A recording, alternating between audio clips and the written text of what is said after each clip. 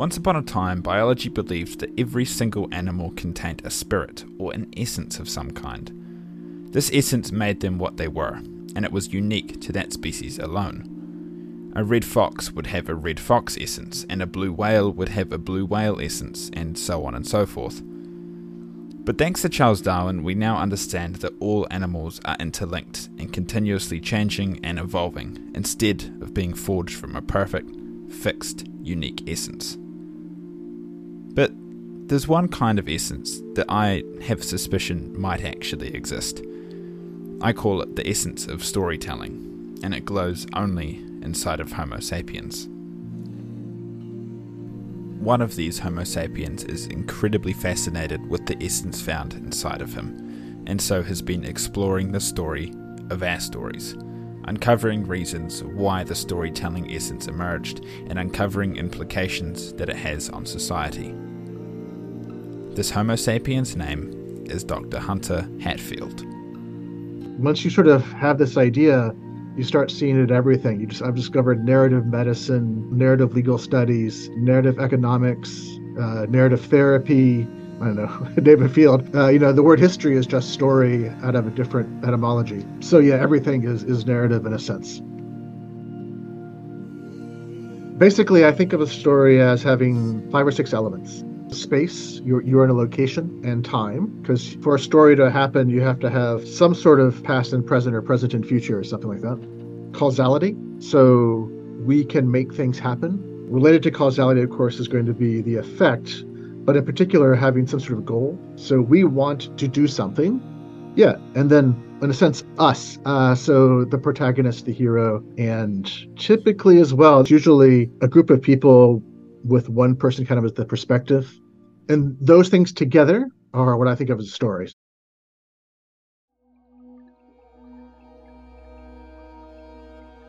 An acacia tree sways in the breath of the ancient African savanna. Lounging in its branches, you and I wait, sheltered in the shade. We've been here for hours, waiting and waiting. But the plan between us is taut. When a herd of gazelle or antelope pass beneath the canopy, we will release it. You will pounce from our hiding place and spear one of the prey, and I will remain tall and steady, watching out over the area nearby for our predators.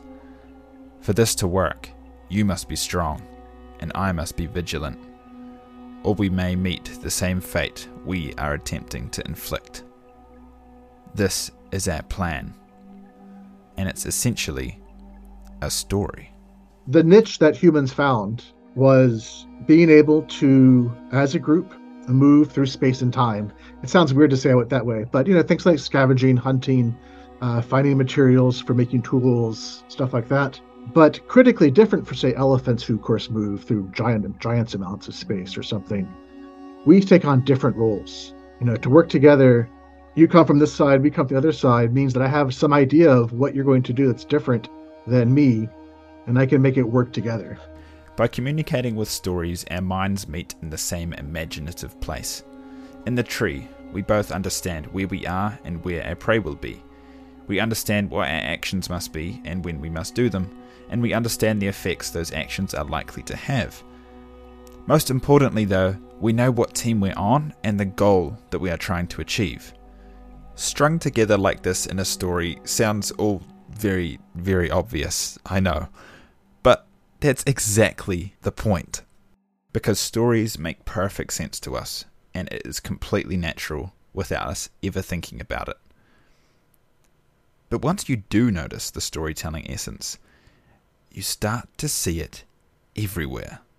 A child will listen to you about not going over there if they've heard a story of the last child who went over there got eaten alive, whatever. That's going to scare the whatever out of them.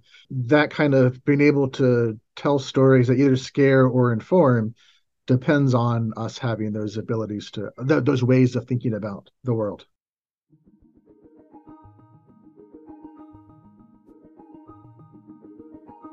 Often the legal team, the attorneys that win, are the ones who can tell the most convincing story. He did that for this reason. because he wanted to get the insurance money, he therefore set up a red herring about where he is and therefore poured the petrol over the house and set it on fire. Often the juries and judges as well will accept this. Probably what really happened is the most consistent, often maybe even cathartic story. We hate things where it just doesn't make sense, where we don't know how this fits together, even if the evidence points that way. For statistics and analytical evidence, it's an uphill battle against story. Because our essence isn't one of numbers, it's one of stories. And while sometimes that can fog our perception of reality, other times it can show us something that was previously hiding out of sight of the masses, because it was hiding in the numbers. Racial violence, things like that. The statistics have been showing quite clearly for decades and decades that some people are not treated as fairly as other people, and the outcomes are different. But often no one seems to care about those numbers. Who cares about on a bar graph, a number being slightly higher or something? That's not motivating until you have the videotape of the horrible thing happening. And then for a while we care, because that's a story. That's a protagonist.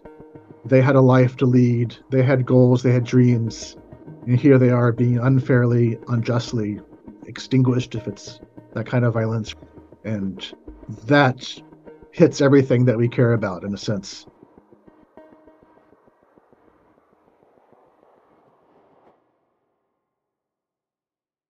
In the 16th century, a young boy named George was playing with a hatchet that he had been given as a gift. While doing so, he damaged one of his father's cherry trees. When his father discovered what George had done, he was furious. He confronted his mischievous son. But he said, "Father, I cannot tell a lie. I did cut the cherry tree." His father quickly cooled and beamed with pride, rejoicing that his son's honesty was worth more than 1,000 cherry trees. And that boy was George Washington.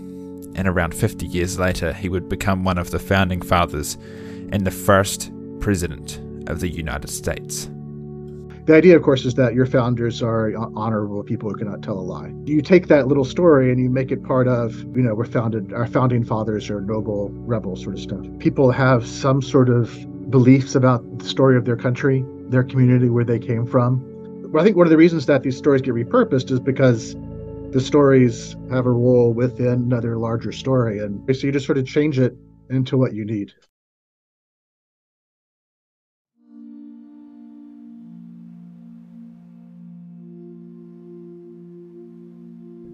I think it's important that, like Hunter, we each look inside of ourselves and acknowledge our storytelling essence. Because tracing this essence back to our ancestors, back through all of the twisting and twining stories of humanity, is a way to understand what it is to be human. And along the way, we may uncover some hidden stories, write some new ones, or do away with old, outdated ones. But most of all, I hope that we each remember that every human on this planet shares the storytelling essence, and thus has their own story. A lot of human morality, I think, is based in treating people like stories. What I mean by that is treating people like protagonists of their story, helping them reach the goals that they have, knowing that they are part of your community, and so you have to have goals that work together. And so, like, from a story perspective, you never want to treat a person like a tool. They are always a worthy individual in their story.